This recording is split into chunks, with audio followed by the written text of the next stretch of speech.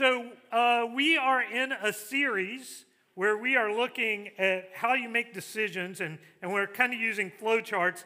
I put a flowchart this week on the notes. It's a flowchart to help you figure out whether you need a flowchart, which seems like a little redundant, but it's important. Sometimes you need to know.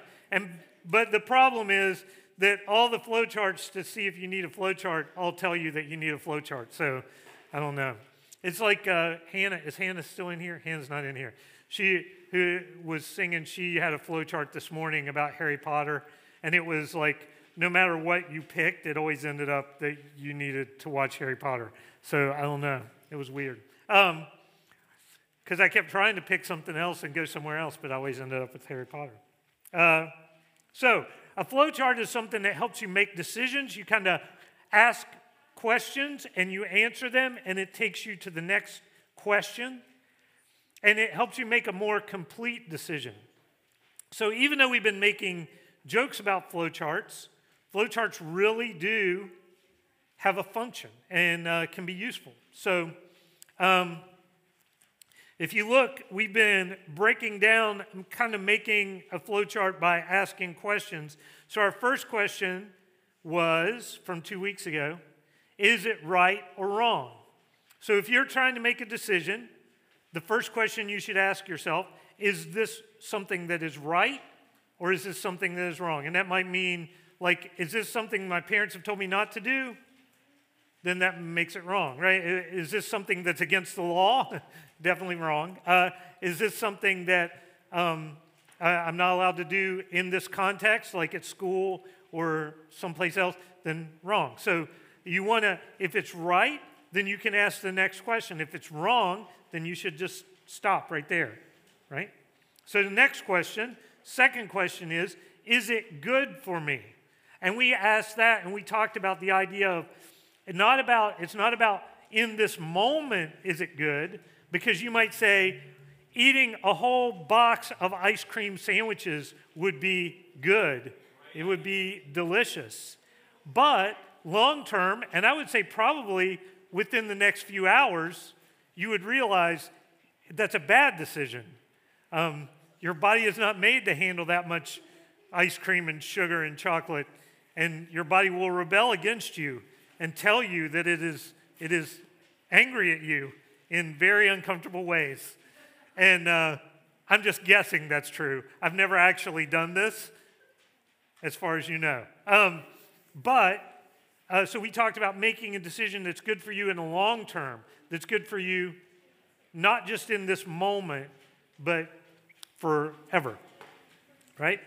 And so today we're going to talk about our third question. And our third question is it good for other people? Is it good for other people? So if we know it's right and we know it's good for us, then we need to ask, is it good for other people? That means for the people around us, the people that we interact with. And not just for our friends, but for people maybe that aren't on our side, people that we don't like. Is it good for the people, for other people? Somebody who wants to read the passage, Philippians there. And sorry I misspelled Philippians. My bad. Therefore, if you have any encouragement from being united with Christ, if any comfort from his love, if any common sharing in the Spirit, if any tenderness and compassion, then make my joy complete by being like-minded, having the same love, being one in spirit and of one mind. Do nothing out of selfish ambition or vain conceit. Yeah. Rather, in humility, value others above yourselves, not looking to your own interests, but each of you to the interest of the others. So we're talking about, very good, well done. Okay. So we're talking about the fact that because we're followers of Jesus, we should not just think what's good for me, but we should think what's good for other people too. a lot of times we get focused on us, right? I do. And so everything I see, everything I deal with, everything I think about, I'm thinking about through the lens of what's best for me. And so sometimes it's hard to be able to think what is best for the people around me, what is best for other people. And especially when we're under pressure, maybe when we're in a situation where we have to make a big decision, it's real easy for us to just go, well, I'm going to do what's good for me, and everybody else is just going to get hung out to dry, right? I'm not going to worry about everybody else. I'm just going to do what's good for me. And I don't think that's what we're called to do as Christians. And I think the Bible's pretty clear on that we're supposed to think about other people when we make our decisions, and we need to think about how our decisions impact other people. We also need to think about how we're relating to other people and how their reaction to us impacts us, right?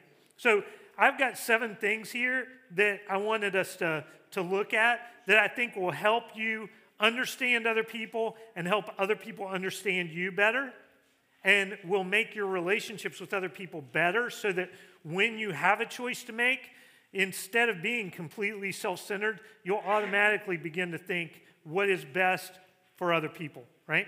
So look at that first one there. Don't assume that others have the same evil motives as you find in your heart. Now, I said that's a very interesting thing to say, evil motives, the same evil motives that you have in your heart. Because a lot of times when we're dealing with someone else and we have a choice to make in reaction, how we react to them or in how we're going to treat them, we kind of think based on how we feel. We judge ourselves by our motives, right? By what we mean, and we judge other people by their actions. And I've had a lot of situations where a few years ago there was a situation where there was someone on staff with us, who's still on staff actually, and they did something, and I got really upset about it because I was like, what are they trying to do? What are they trying to do? They're trying to make me look bad. They're trying to make someone else look bad. Who do they think they are doing this? And the truth is, everything that happened, I completely misunderstood. I didn't have the information to judge what was happening. And so I was judging based on probably what I would have done, probably what I would have thought, instead of what was actually happening and what was going on. So when I took the time to find out the other person's motives, it completely changed the way I looked at the situation. And now I have a great relationship with that person. But at the time, I was so upset because I had completely put my motives on them and my thoughts on them. And I thought, some of you have been in that situation, because I see some of you kind of smiling, where you've had an interaction with somebody and you were sure you knew everything about how they felt, and you were so mad at them, and so finally you just went up to them and you were like, why'd you do this? And they're like, I didn't mean to. Oh, I'm so sorry. And then all of a sudden you're like, oh, I overreacted. I got too mad too fast, And they're like, I really didn't mean, I would never do that to you. And then it's like, yeah, I knew that, And so we don't want to assume that others have exactly the same evil motives. Look at the second one there. Don't assume that your time, money, energy, thoughts, and opinions are more valuable than other people's. We do that a lot too, right? You have an idea, your friend has an idea, and you're like, my idea is better, I'm not going to give it up, right? And you hold on to it. We have, by the way, at 1 o'clock today, we have Dungeons & Dragons, and I like to play Dungeons & Dragons, but every time I play Dungeons & Dragons, at some point, the group is going to have a decision to make, and everybody in the group is going to say, I've got the best idea for how to deal with that decision. And then, no, I've got the best idea. My idea is better. No, my idea is better. No, my idea is better. No, my idea is better. And it ends up being like a 40-minute trying to figure out what they're going to do. And then usually it ends up being like it's nothing, right? unless Shelby is playing, and then it's 30 minutes of arguing, and then Shelby just walks through the door and goes, hey, and does whatever she wants to do. Leroy Jenkins all the way. Ah! And it's like, but that we do that all the time where we're in a situation and we think that what we have, whether it's an opinion, whether it's an idea, whatever it is, we think ours is the best. Sometimes you've been on a sports team or you've watched a sports team and you go, why does that coach keep doing that? He's an idiot. He should be doing this, right? I have the perfect idea. I could save this team. Why do they not call me? Yeah, Nolan, someday they will. Someday you're going to pick up the phone and say hello, and they're going to say, please come and save us, Nolan. And that's never going to happen. But we do that. We think our opinions are the best. If we instead start to give value to other people's opinions, listen, try to think about the value that they give.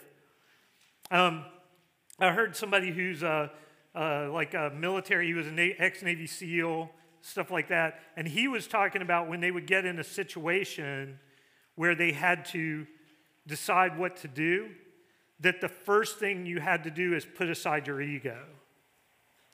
He said, because everybody in the group is going to have an idea what to do. And you have to be able to say, I'm not worried about getting my way. I'm worried about us all winning. I'm worried about us all going home safe. I'm worried about us being alive. And so he said, being able to let go of that is one of the biggest things that you can do to be successful in life. To let go of your ego to succeed, even if somebody else has a better idea and they get the credit for it. Who cares? You all go home alive, right? Look at the next one there. Be alert not only to your own needs, but also to the needs of others. Sometimes we get in situations where we want to help someone, but we don't know how, so we do something stupid, right? So at the church where I was before I came here, we used to go to Jamaica on mission trips every year. And there was a boys' home that we would go to. And there were like 40-some boys who lived in this home. They had all been taken away from their parents for one reason or another, usually relating to drugs or something like that, violence. Their parents were in prison. And so they lived in this home. So we would go and we would play cricket, which I didn't know how to play. We would play other games. Soccer, I was no good at soccer. And so we're playing all these games with them. And one thing we noticed as we left, we noticed that none of the boys had shoes. And so they're running around, they're playing soccer, they're playing cricket, they're running over these gravel roads. None of them have any shoes. So we were going to come back like 2 months later with a team. And so I had gone down with a smaller group. We were coming back with a team. So we decided, hey, I know what we'll do. We'll bring them shoes. Awesome idea, right? These kids have no shoes. We're going to bring them shoes. So we gathered shoes. We put it out to the church. We want new shoes. We don't want a bunch of old, used, crappy shoes. We want good shoes. Bring us some shoes, different sizes. Everybody's suitcase had like 10 boxes of shoes. We took them out of the box so that they wouldn't think we were trying to sell them, but they were all brand new shoes, right? We get down there, we're so excited. We're the best, right? We're the best. We're here bringing you shoes. And we get there, and we get off the bus, and we have this big box full of shoes. And the guy who runs the home comes out of the house, and he sees them, and he goes, no, put those back, put those back, put those back. And so we're like, what? And he goes, he says, just go out and tells me to stay. And so I stay, and he goes, help me move these into this room. And so he takes us to this room that's like got bars on the door, like this metal door with bars, and he opens it up, and we go inside, and there are shelves and shelves and shelves of brand new shoes. And I'm like, oh, why are there all these shoes and everybody's barefoot?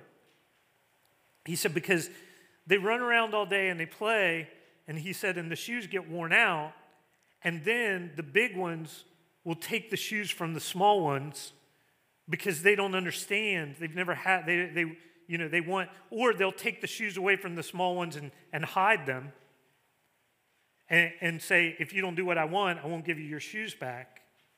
And so they use it to hold over each other's heads. Right now, everybody has the same stuff.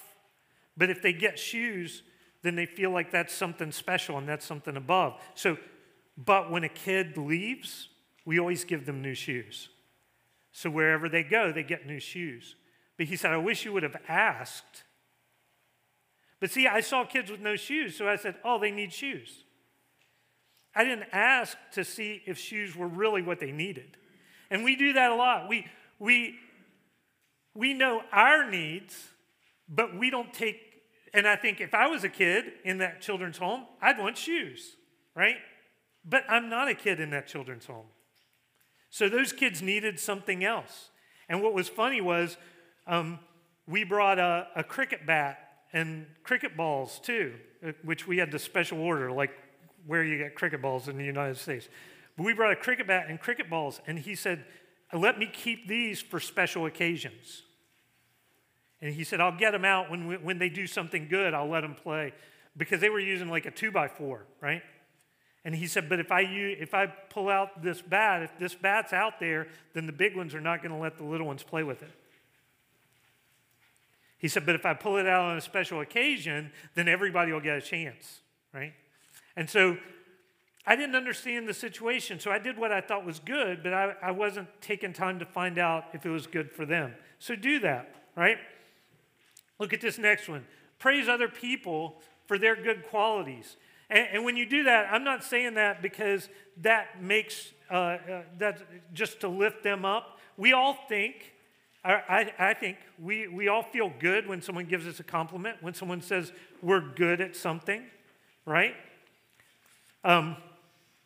So when I say, Daryl is a really good sound technician. He's there, he troubleshoots, he does all this stuff great, right? Now, I tell him that, I should tell him that more often, but I'm telling him from the stage, so that's worth like 5,000 tells, right? So, but I should tell him that more often, but I need to tell him that not just because he needs to know it, but because I need to remember it. You see what I'm saying? We should tell people about their good qualities and the things they do that help us and that we feel like are on our side. The reason we should tell them is not just because that's good for them, but because that keeps reminding us of who they are. And then when we have a decision to make that's going to involve them, we'll be quicker to think, oh, I should ask them. I should talk to them about this, right? Look at the next one there. Guard your heart from developing a pattern of critical, condemnatory, like condemning, right? Accusatory, accusing, judgmental thoughts about others.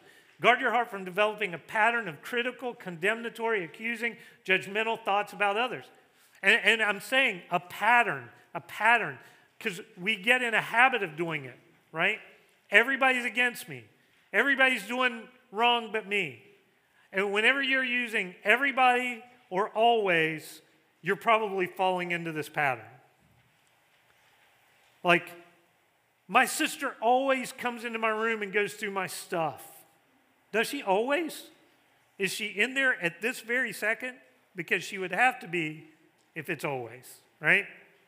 Or my brother always takes over the TV and never lets me use it, right?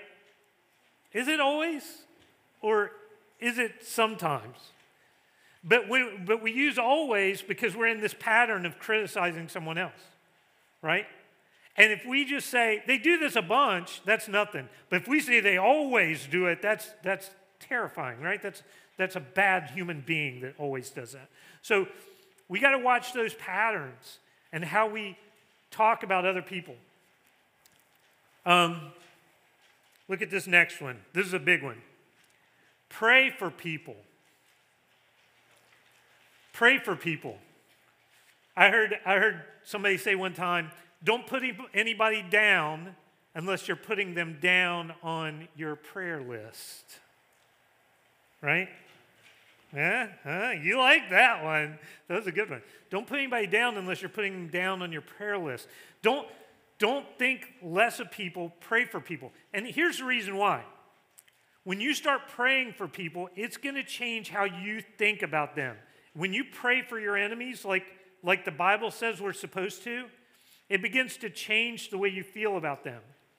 Sometimes there are people that I don't like, I don't get along with, and I'm just going to admit this because I'm a human being, so I do this. When they fail, I think it's awesome, right? Some of you have people like that in your life that you love when they mess up. Because it's not that it makes you better, but for some reason it makes you feel better. Or when they do something wrong and they get caught for it, you're like, yeah, finally. I do this a lot driving, I'll admit this. So there's just one stretch of road on Giles right there, right? The speed limit is 35. It's 4 lanes divided. The speed limit's 35. It should be 45 at least.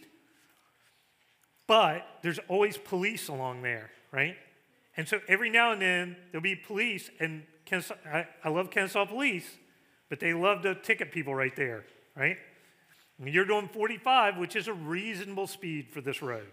It's not unreasonable, and they can pull you over. But sometimes I'll be driving, and I might be driving 40, a little over the speed limit, I'll admit.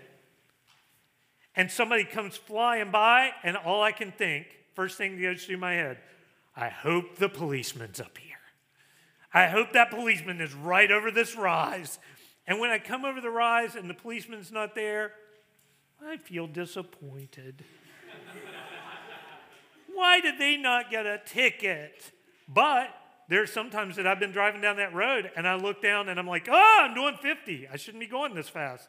And I hit the brake and then I'm looking around like, I hope there's no police. But I want people to get caught. I don't want me to get caught, but I want them to get caught, right? But and we do that with other people. But look at this. If you're praying for someone, then it's a little harder for you to celebrate when they fail. Especially if what you're praying for is that they'll draw closer to the heart of God. And that's the best thing you can pray for them. Because look, someone that you don't like who is drawing closer to God and you're drawing closer to God, I love the triangle analogy, right? So if you're over here and they're over here and you guys don't get along, but you're both drawing closer to God and God's right there, then you're both going to the same point. And you're going to get closer and closer until you find out, why did I not like this person in the first place? We're after the same thing. So praying for someone makes it a little less easy to celebrate their failures. And look at this last one. Remind yourself often that God has given you everything you have to be proud of. God gave that to you, not you. God gave that to you. You say, I have a talent for drawing. God gave that to you. You say, no, I practice all the time. God gave you the will to practice. Because everybody doesn't practice, right? So everything you have, all your gifts, all your abilities, they aren't for you to brag about. They're for you to point back towards God. And he has often used others to get you where you are. Thank God and thank those whom he has used to bless you. I look back at my life, and there are times where people were super hard on me, and I hated it. I did not like it. I had teachers that I really didn't like because they would never give me an inch, right? They always expected more from me than I really thought I was capable of, and I couldn't understand it. But now I look back and I realize that some of those teachers are the exact teachers that made me who I am, right? I know there are people in my life who I've clashed with, who I didn't like, right? But when I look back, I realize that a lot of the reason I am the way I am is because I clashed with those people and moved past it.